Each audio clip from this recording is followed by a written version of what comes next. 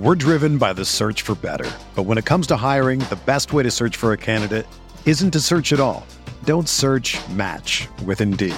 Indeed is your matching and hiring platform with over 350 million global monthly visitors, according to Indeed data, and a matching engine that helps you find quality candidates fast.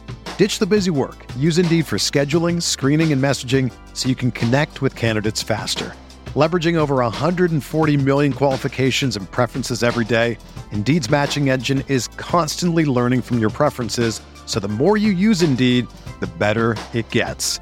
Join more than 3.5 million businesses worldwide that use Indeed to hire great talent fast. And listeners of this show will get a $75 sponsored job credit to get your jobs more visibility at Indeed.com/Blue Wire. Just go to Indeed.com/Blue Wire right now and support our show by saying that you heard about Indeed on this podcast. That's Indeed.com/Blue Wire. Terms and conditions apply. Need to hire? You need Indeed. Do you ever feel like you're always on? What do you do when you need a moment to chill? How do you like to hit the reset button to get ready for what's next? These days, everything is go, go, go. It's nothing but nonstop hustle all the time. Work, family, friends, a million pressing social issues, and an expectation to be on 24/7. Sometimes you just need a moment to turn off and hit the reset button. That's when you reach for an ice-cold Coors Light, the beer that's made to chill. Listen, there's a lot going on in Green Bay right now, and I feel like we could all use a moment to chill with a Coors Light. See, Coors Light is cold lagered, cold filtered, and cold packaged. It's literally made to chill. It's as crisp and refreshing as the Colorado Rockies. Perfect for a moment to unwind. Coors Light is what I choose when I need to unwind. So when you want to hit reset, reach for the beer that's made to chill. Get Coors Light in their all-new look delivered straight to your door with Drizzly or Instacart. Coors Brewing Company, Golden, Colorado, and as always, celebrate.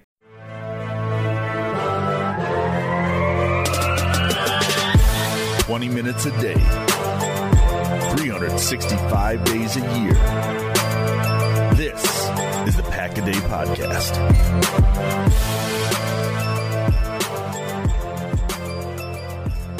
Thursday morning, it is Victory Thursday still, and we are celebrating this one for a long time. The Green Bay Packers went to the Bayou, and they beat the New Orleans Saints in the Super Dump.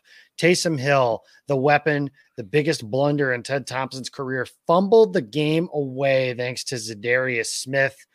I am your host, Jacob Westendorf. I am not joined by the usually sparkly and chipper Maggie Loney. She has moved into her new house, and as she describes, she had a, quote, expletive ton of unpacking to do.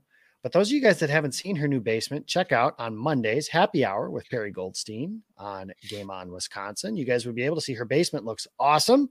You guys will need to check that out. But unfortunately, she is not here to babysit us two morons. So it is just me, Jacob Westendorf, tonight. You can follow me on Twitter. I am at Jacob Westendorf, and I am with Jimmy Christensen. And Jimmy, they have left us unsupervised. So it is up to us to rule the roost. This show's going to go off the rails pretty quick. They made a mistake. Yeah. No, Maggie's basement looks nice. And I kind of want to move into a new house just to do that to my basement. Yeah, I do too. And I actually just moved into a new house 2 years ago, and like, she's already lapped my basement, and I think mine looks pretty good. So yeah, that's a bit of a bummer that it's already been beaten. So I'm going to have to get that all figured out. But Jimmy, the Packers are 3-0. They have scored 37 points, is the least amount of points they've scored through 3 games. What are your thoughts on this team we're almost at the quarter pole of the season, obviously. We won't be through that until they play the Falcons on Monday night, but we're almost at the quarter pole of the season. What are your thoughts on this team in general, just through 3 games? So looking at the offense, the thing that I love, one is we're clicking on all cylinders. Like, obviously we're the highest scoring team in the NFL. We've been putting up points left and right, which is just beautiful to see. Matt LaFleur's really come into his own as a play caller and just dialing up things that even Rodgers on the Pat McAfee show is pumped about that play action pass to Robert Tonyan for that touchdown. So it's great to hear that and see that in the games. And one big thing that I love is that each week it's been somebody new and something new. So like week 1, we used the passing game with Devontae, just tore apart the Vikings defense, just made them look incompetent.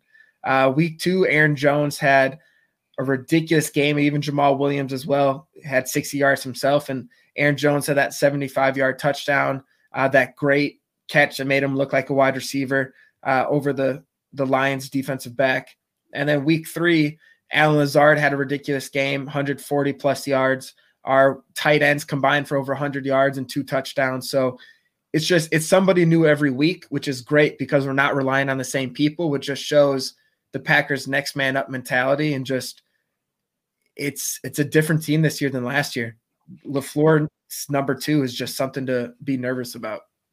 Yeah. I want to give kudos, to Jay Sternberger specifically, just because he had a rough game and it would have been very, very easy for Jace to just kind of dwell on that, right? It would have been very simple for him to just be like, okay, I'm buried on the depth chart. My opportunities aren't going to come anymore. But instead, he makes 3 catches. And I mean, I'm not putting him in the Hall of Fame. Let's not say that. I'm not even making him a Pro Bowl type player after that. But the fact that he was able to come back, have kind of a redemption sort of game, he made the plays that were in front of him. That can be a confidence boost for the team moving forward. And I really think that you mentioned it, the offense and their ability to win in a variety of different ways. Because after the first game, everybody said, oh, okay, how is it that you can't stop just a team with one offensive weapon like that? And it was just the Devontae show. Well, the last 2 weeks, they haven't had Devontae for essentially the last 6 quarters.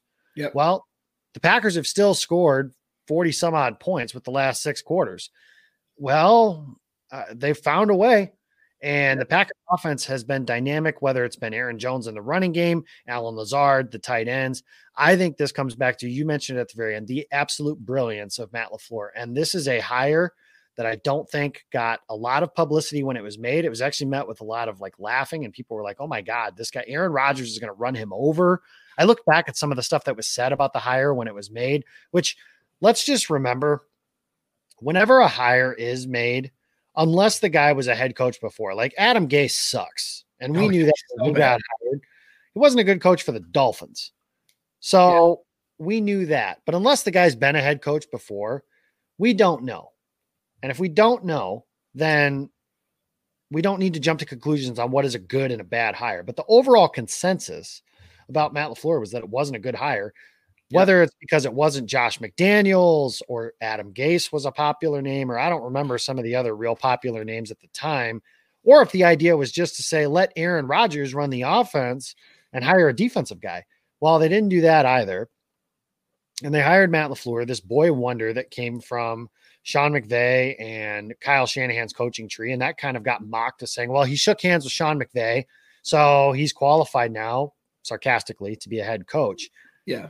And he has been, and he's been good in every sense of the word. He is 17-3, or I'm bad at math, 16-3 in his regular season career, 17-4 overall. He's been phenomenal in every stretch of the word. He's changed the culture at the drop of a hat, and the Packers were horrible. And I'm as big of a Mike McCarthy fan as you will find. I'm as big of a Mike McCarthy defender as you will find. The Packers were horrible at the end of his tenure.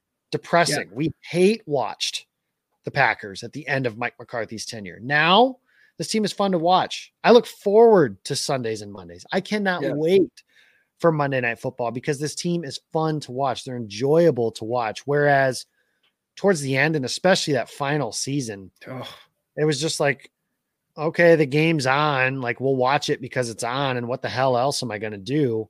Yeah. But otherwise, there wasn't much reason and a whole lot of fun to watch this team. And now, it's fun to watch. So that's been great. That's kind of my thoughts at the near quarter pole, if you will, of the season. And now the Packers, they finally won a game. I mentioned this on Sunday after the game was over as well, as they finally won a game that they weren't quote unquote supposed to win.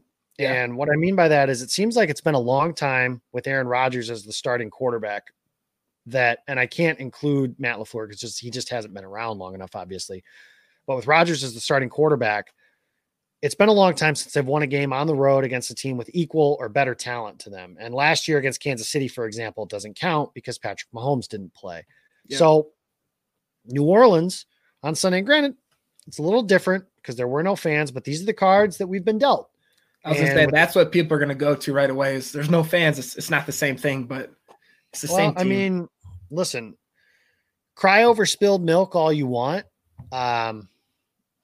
That's fine. Yeah. But at the end of the day, the two teams are playing in the same atmosphere, and the Packers don't have the advantage of the fans at Lambeau Field either. Exactly. So they lose some of that as well. And granted, maybe it is a different game, but those are the cards we've been dealt for this season. So that's the way it is. And It's a level playing field from that standpoint for both teams. So, oh, well, too bad. The Packers have finally won a game that way. So maybe it is a little different, but I think that is what separates the good teams from the truly elite. And right now, Seattle, it seems like Seattle, San Francisco, and Green Bay seem to be the three teams towards the top of the NFC. The Cardinals obviously had a rough loss on Sunday against Detroit. That obviously isn't something that you want to see for a team that you think is going to be one of the elite teams in the NFC. And the Rams had a bit of a rough go against the Bills. They had a chance to win that game. They looked like they could be a team that's in the mix, but it looks like the NFC West and Green Bay. And that's a good place to be in if you're the Packers, because that division is going to beat up on each other. So this was a big win for Green Bay this past Sunday. But we are not here to talk about the past, as Mark McGuire once famously said to Congress. We are here to talk. Hey, I'm glad you got that reference. That was pretty good. Or at least I thought so. I laugh at my own jokes. That's kind of embarrassing. But we're here to talk about Monday night. And the Packers play the Atlanta Falcons on Monday Night Football. The Falcons are an 0-3 football team. And realistically, easily could be 3-0. They lost the game opening weekend against Seattle, had a lead. That was a bit of a back and forth affair. Should have beaten Dallas if they could just recover a damn onside kick. They didn't do that, and I still am not 100% sure how. And they blew a 16-point lead at home on Sunday against Nick Foles and the Chicago Bears to fall to 0-3. Dan Quinn still has a job, and we're not quite sure how. I'm not going to dance on his grave just yet. The Falcons, we're not here to fire people, quite frankly, but the Falcons, they can score points in bunches. This is a game before the bye week. And I just want to start here. The classic phrasing, Jimmy, is trap game. Yeah. The quarterback doesn't necessarily believe in those. I do, and I can use an example, but do you think this is a trap game? If it was any other team but the Falcons, or maybe even the not the 49ers because they're good now, but it seems like the Falcons are just a team that when they play the Packers, it's like a different team, I feel. They always do well against us. And I always go back to 2016 when they just absolutely slaughtered us in that NFC Championship game.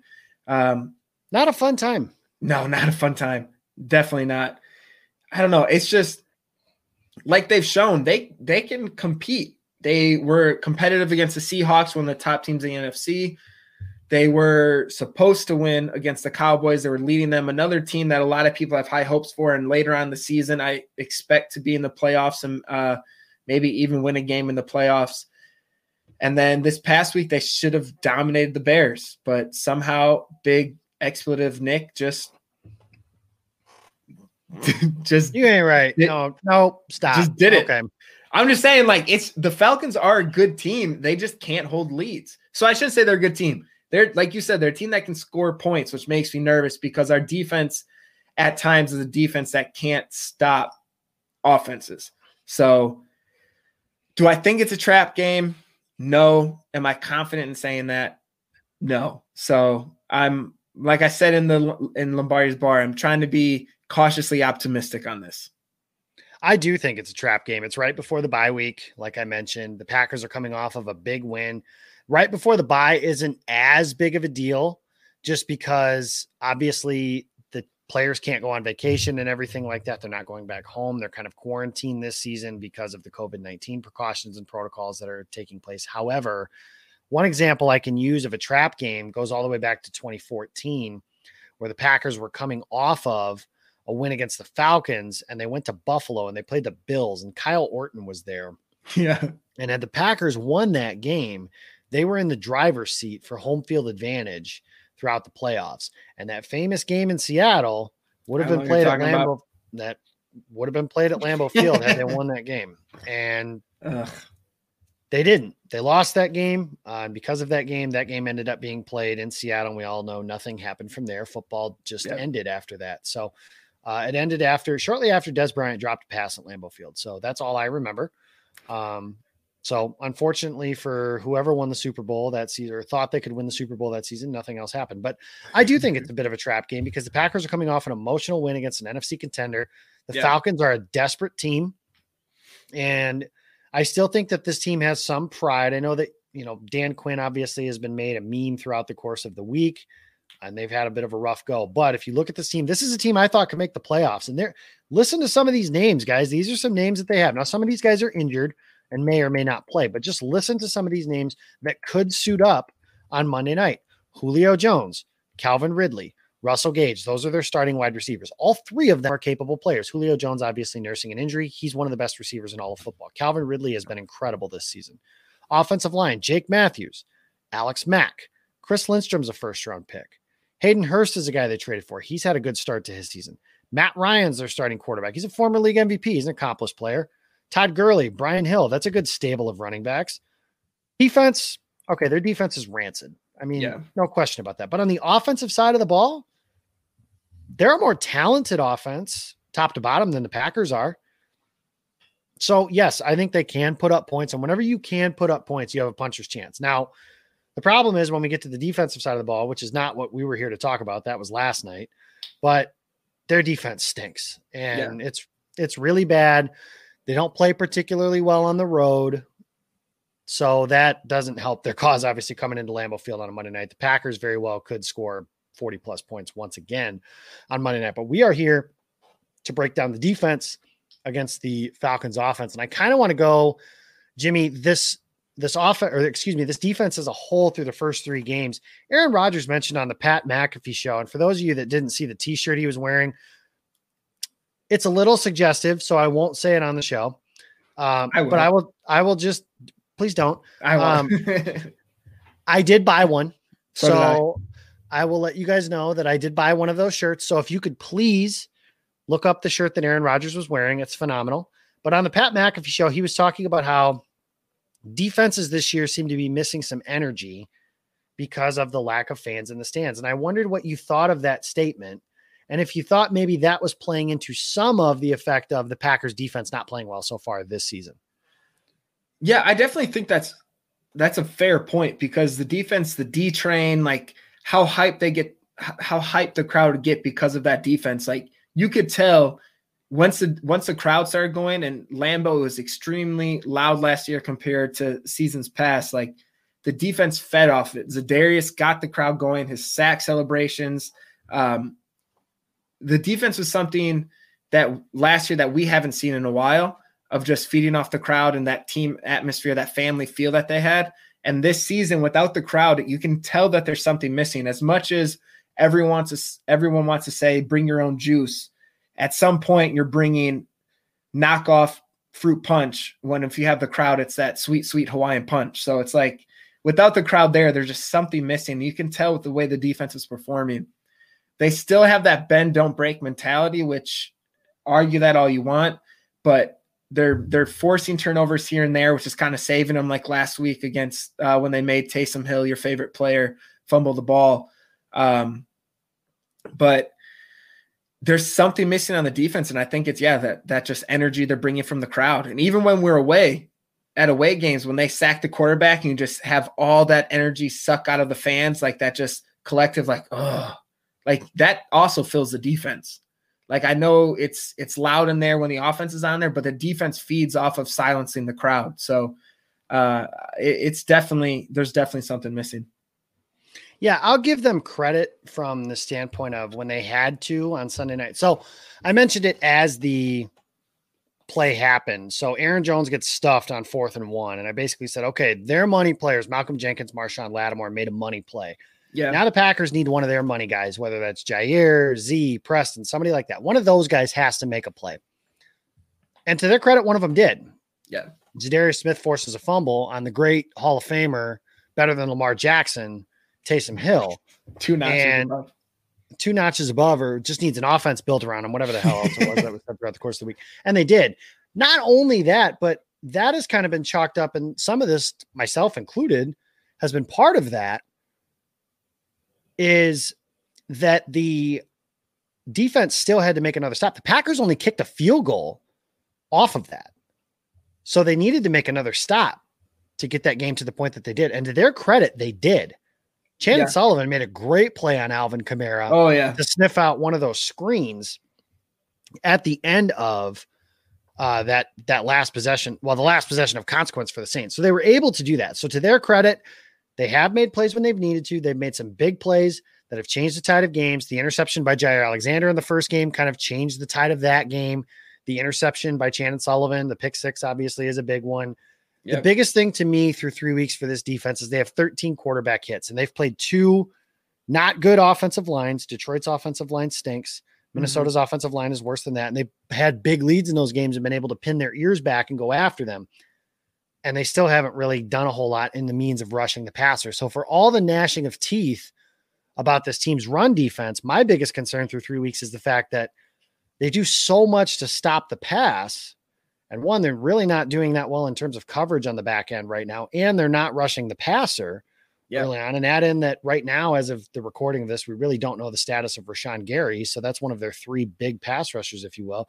Now, there are things that can improve. Kenny Clark has only played 12 to 15 snaps this season. I think that's something that can change for this team that you can certainly see helping them moving forward. But for now, the Packers don't have that, and they have to play. They're going to have to play better on defense. That's just the thing, is they can't play this way. I'm not saying they have to be an elite defense, but they have to be better than this on defense to win the Super Bowl, because they're not going to score 40 points a game. They're just not. That's the reality. But going into Monday night, who, Jimmy, is your guy that you think the Packers need to focus on stopping the most? You have to go with Calvin Ridley at this point, especially if Julio Jones nursing his injury. I know Dan Quinn said he's hopeful that he'll play this Sunday, but Calvin Ridley has had over 100 yards receiving every game so far this season. He's in his 3rd year now, and he's made that jump. Like, he's become a top receiver in the league through these first 3 weeks. And it's going to be a great contest for Jaire Alexander. I know week 1 it was Adam Thielen. He did a pretty good job with that. I know he had that garbage time touchdown, but Jaire, this is going to be his best test so far, just with the production Ridley's had this season. They are going to have to shut him down. If they shut him down, that offense takes a huge hit. Obviously, if Julio's there, that's a guy you have to shut down. But even with him out, it's Calvin Ridley all day. You have to take that threat and eliminate him. I'm with you on that. Calvin Ridley's been as explosive as they get early on this season. He's been their go-to guy. Obviously, Julio Jones missing some time has certainly helped.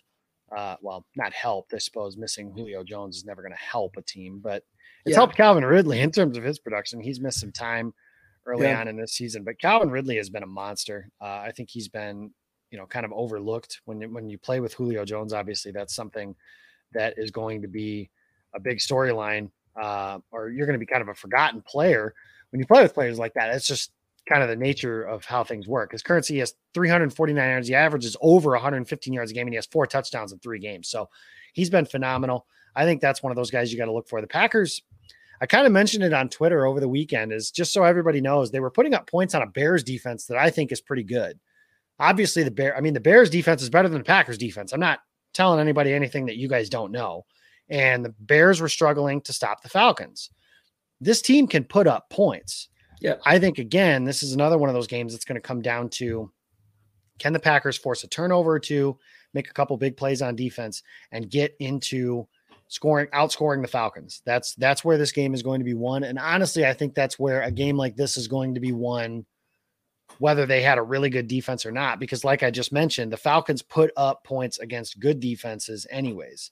Yeah. Now, they've played some bad defenses early on. Seattle doesn't have a good defense. Dallas certainly doesn't have a good defense. Chicago does, and they put up 26 points, and they easily could have had a play here or there. I think their kicker missed at least 1 field goal, so that would have been 29. They had a couple missed opportunities in the red zone. They could have been up over 30.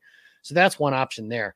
The way that I think you can get to them is their interior line, which has some struggles. Now, they have made some investments in there. Like I mentioned, Chris Lindstrom was one of the favorites. Alex Mack is a good player in there. James Carpenter is an okay guy, but that is where I think you have to get after them. This is where that rover role for Zadarius Smith, I think, can pay some dividends. And maybe you could finally see that quote unquote breakout game from Z through this game and get into that snubbed defensive player of the year type stuff that we were talking about for him last year. Cause he hasn't been that this year. And that's where I kind of want to get to. Jimmy right now is through, like I mentioned, the Packers have 13 quarterback hits through 3 games. Za'Darius Smith has made a splash play in each of those games. Preston Smith, relatively silent. Rashawn Gary had one big game from a sexy numbers standpoint, but not consistent production, I wouldn't say. His processes have been better, but he certainly hasn't been a great player, I would say, early in the season. What's your level of concern right now with the edge rushers, those 3 guys specifically early on this season? I'm definitely concerned. There's no getting around that when your top 2 defensive linemen, or 2 out of your top 3 defensive linemen aren't producing the way they should with Z and Preston. Especially Preston, it's not that he's playing horrible, but like you said, he's not making those splash plays, those impact plays that we were used to last season in his first year with the Packers. And the big thing too is just looking at, like, Rashawn Gary has more sacks than Preston, which is great for Rashawn. He's making that little bit of a step, even though those sacks came in one game for him, but still he had those pressures in the first game as well. And then, like, Tyler Lancaster has more tackle for losses than Preston Smith. Like, that's something that just can't happen. So I'm more nervous with Preston just not being able to make those splash plays right now. But I'm also a little optimistic on the fact that, like you said, Kenny Clark's been out so much. So when you have that dominant force in the middle again, you're not able to focus as much on the outside when you have someone coming in the middle who is one of the top graded pass rushers from PFF standpoint. Like, he is a dominant pass rusher from the middle. So when Kenny Clark comes back, paired up with a Kingsley Keke, who may have a newfound confidence after a 2-sack game and a forced fumble, the outside might be easier to get to the quarterback now once they have more things to worry about. And that's where I want to go next, is that Kingsley Keke, the Lombardi's bar bump is real, my friends. Kingsley Keke came on the show Wednesday night, obviously, and was able to have a bit of a breakout game on Sunday. A couple sacks, a forced fumble. How confident are you in him going forward as maybe a running mate for Mr. Clark? Oh, absolutely confident. People have been singing his praises all offseason, saying they expect him to take a step forward. Kenny Clark called him the most talented pass rusher in the group. And he did this again with, no offense to Lowry and Lancaster, but those are his running mates on the defensive line at that point. So when you have Kenny Clark come back, that's just going to take pressure off Kingsley and let him eat. Thinking of Kingsley Keke, it's not a knock at him at all, but when you have Clark, Za'Darius, Preston, and also Rashawn in at some points too, like, he's going to be the 4th, maybe 5th person they worry about, and he's going to be able to just find his way to the quarterback, find his way to the running back for a tackle for loss. Like, they're going to be able to have their way with these offensive linemen, I think, once the season progresses. And it reminds me of 2011 a lot, after that lockout year where the defenses just took a little bit to get going. And the further the season gets going along and Kingsley gets used to playing the larger number of snaps, getting his body right, I have all the confidence in the world in him. I agree. I think that he's the 2nd most talented defensive lineman on this roster. And I think that in an ideal world, he's maybe not that. Maybe he's your 3rd or 4th guy. But we're not living in an ideal world. That's where the Packers are at right now. But he's a good player. He's definitely got the juice.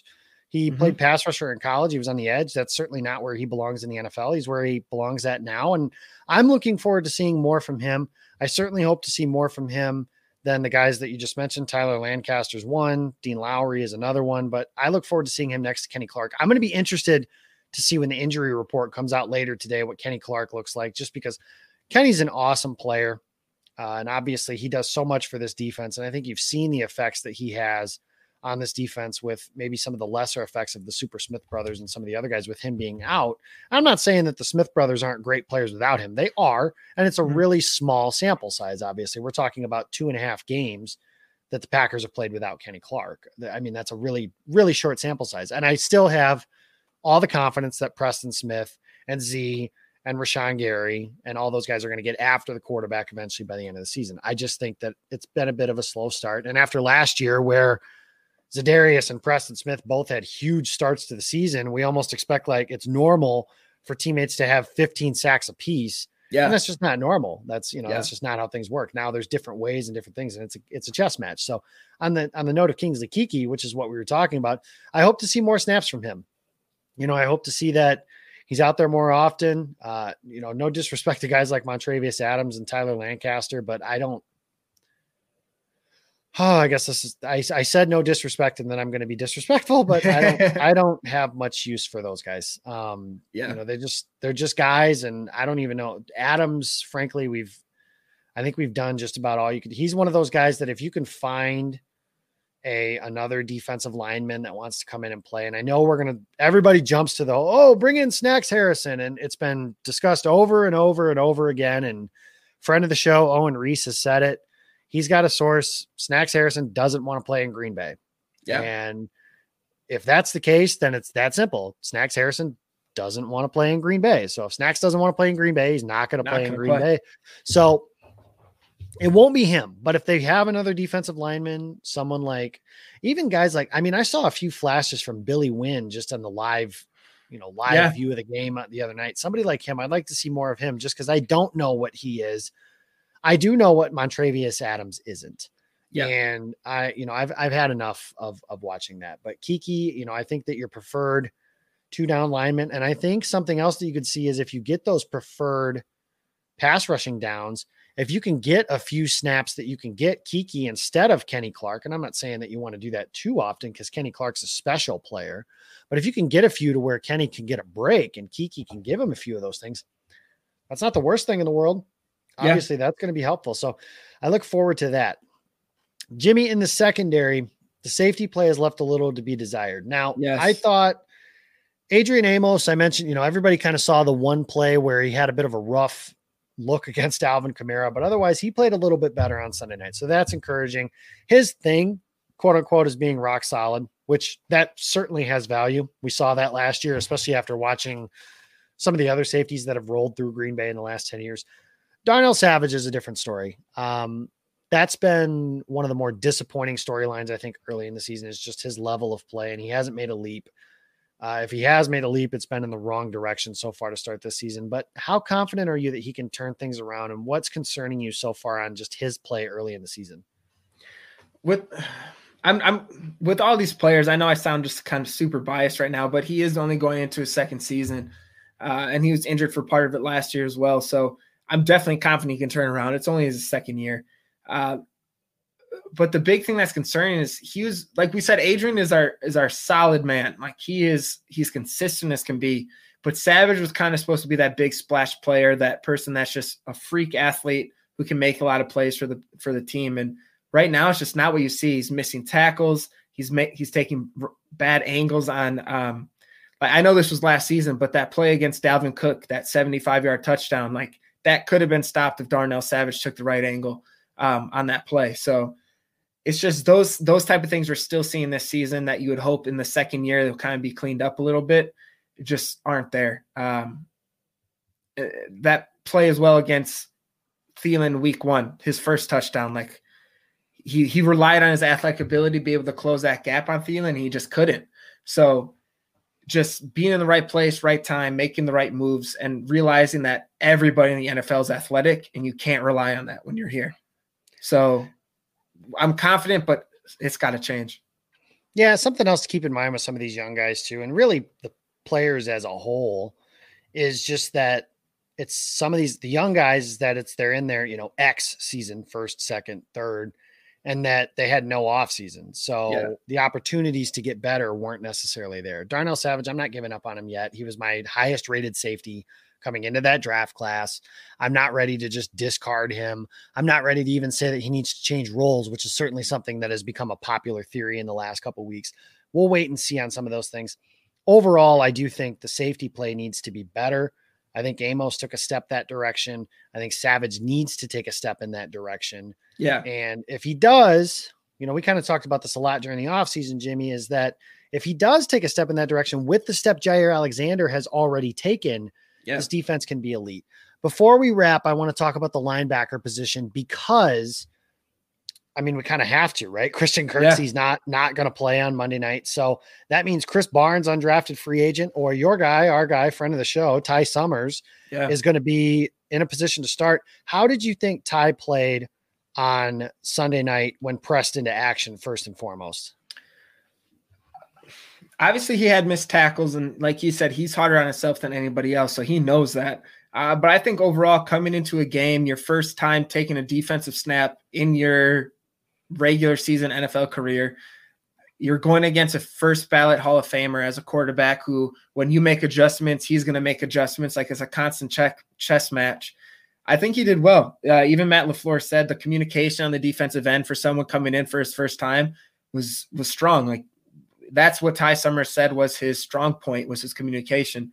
So I think calling the plays on the defense, making those checks, he did a good job. He was tied for the most tackles during the game with Chris Barnes. So I think overall he did pretty well for his first time out there on the defense. Obviously there's things that need to improve. He said that, LaFleur said that. There's no question about it, but I think it's a good first stepping stone for his career. Yeah, I think it was, like you said, a mixed bag, right? I mean, It wasn't good. It wasn't great. It wasn't terrible. I'm not going to make him Bobby Wagner, but I'm also not going to make him some of the roster fodder. Some of the roster fodder that has played inside linebacker for the Packers in the last 10 years or so. I mean, it was okay. He had a couple nice plays. There was one tackle on Alvin Kamara. I mean, I remember pointing at the TV like, yeah, man, that was awesome. But there were some other plays where you're kind of like, oh, okay. Yeah. So, I mean, he's a 7th round rookie, or 7th round, 2nd round player, 7th round pick, freak athlete. Yep. There are some things he can do in the middle. I didn't notice that big of a drop off between him and Christian Kirksey though. So exactly. I don't know if that necessarily bodes well for Christian Kirksey, but that's not a terrible thing.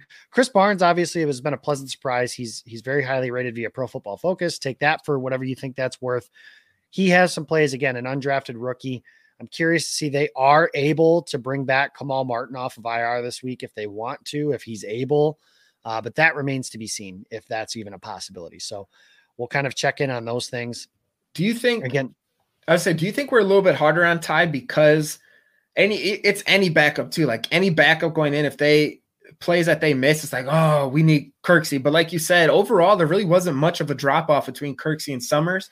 And I think we forget that, or we ignore that because of like a misplay. I think that does happen. And I think there's a lot of different theories I have. And one of them is scapegoats are one. So for example, early in the game, Rick Wagner obviously has become one of those, oh my God, how did they bench him? Yeah. And Billy Turner is the scapegoat for everything that goes wrong on the Packers offense. That goes back to last year. Absolutely. Did anybody notice that Billy Turner played really well on, well, maybe not really well, but he played well on Sunday night, right? Yeah. The Packers offense, the only sack they gave up was on the quarterback, which, I mean, that's even kind of a tough thing for me to say, just because I know they sent more guys than the Packers had to block. And I don't know if Rodgers' hot read was covered, but I know that it wasn't the fault of the offensive line. Yeah. That's what I know. I don't know if Rodgers could have gotten the ball out and didn't. I'll say that much.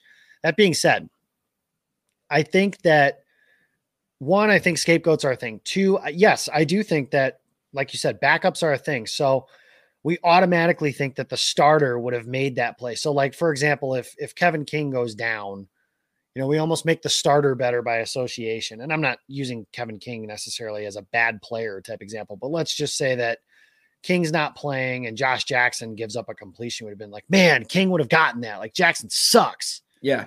It's like, well, maybe King would have made that play, but it's not a Josh Jackson sucks thing either. Like, yeah, I don't know how many people are doing that at linebacker. I think people in general just kind of assume that until the Packers use a high pick or spend a lot of money on a linebacker, like Corey Littleton as a free agent, or like a Patrick Queen in the draft or something like that, which, hey guys, for everybody listening to the show, just please listen to me when I say this. They're never going to do that. Mm-mm. So I understand maybe that frustrates you. They're just not going to. They don't value the position, and maybe that frustrates you, but they don't. And sorry, they just don't. If that frustrates you, then call Brian Gutekunst. I really don't know what else to tell you on that. But yeah, Summers, I think that he'll be fine overall. Like I said, he's a freak athlete, and I think that him and Chris Barnes will be okay. The one other surprise, Oren Burks was one of the Packers' highest graded players via Pro Football Focus. So that's something he can build on. Yeah. I'm not holding my breath necessarily, but he was okay. So I would be interested to see if that's something he can build on. Jimmy, we're out of time. Let's go Monday night. It's Packers, it's Falcons, it's at Lambeau Field. Matt Ryan against Aaron Rodgers. These are always fun when those two lock horns. Who wins and what's the final score?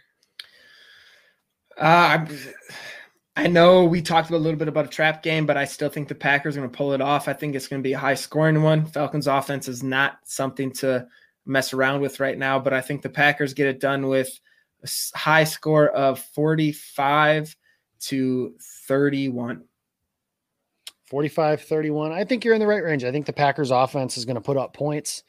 I think that the defense is going to have a couple of timely turnovers. I think this game could resemble maybe not quite the same sort of idea, but everybody remembers that 2014 Monday night game where Julio Jones went bonkers and it was 31-7 at one point. And the Packers kind of got a big lead and then ended up holding on for dear life at the very end. I think that the Packers will eventually get out to a lead. I think their defense is better than Atlanta's.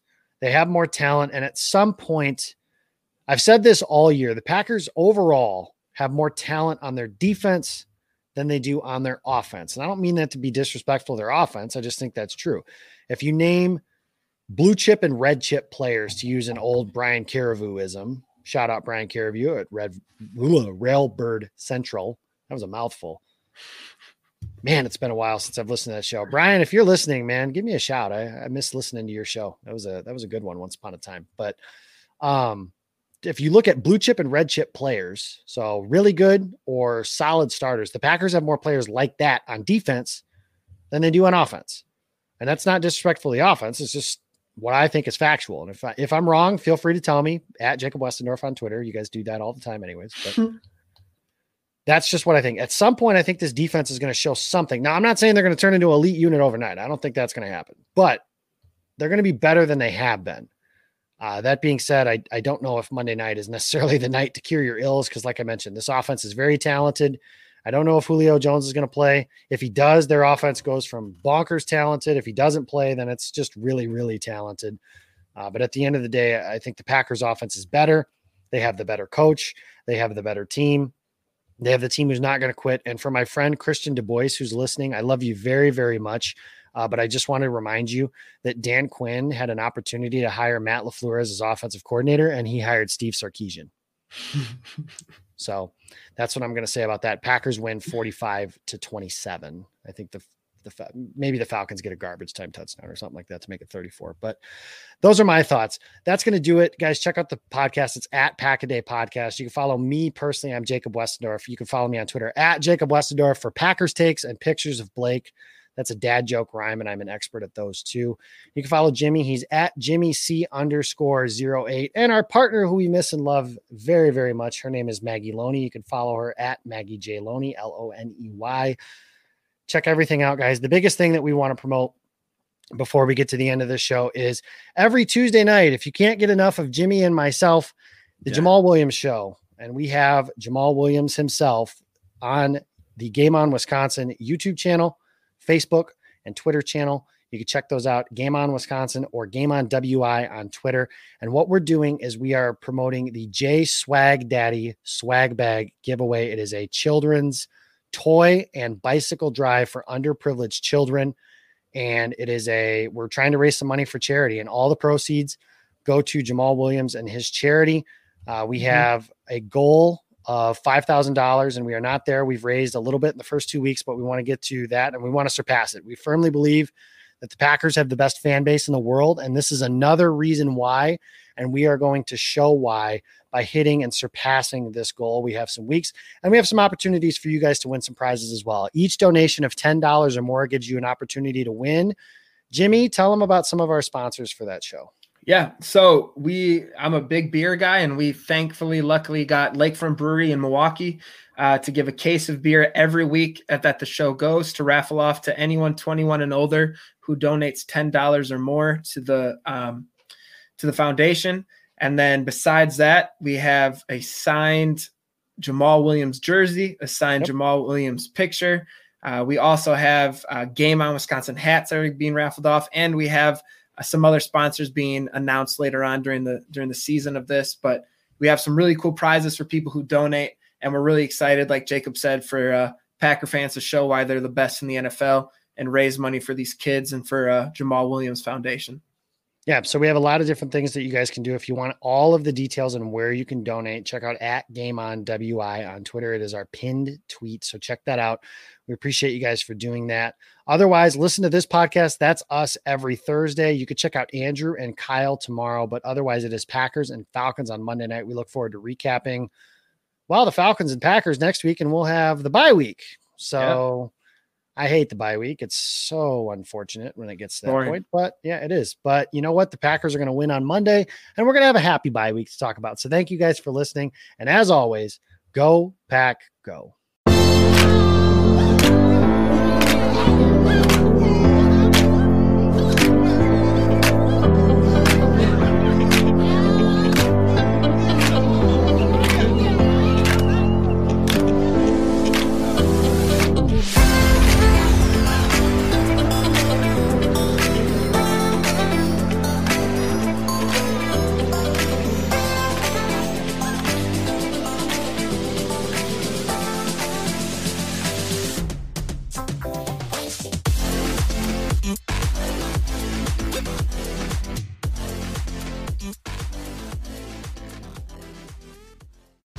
Whether you're a world-class athlete or a podcaster like me, we all understand the importance of mental and physical well-being and proper recovery for top-notch performance.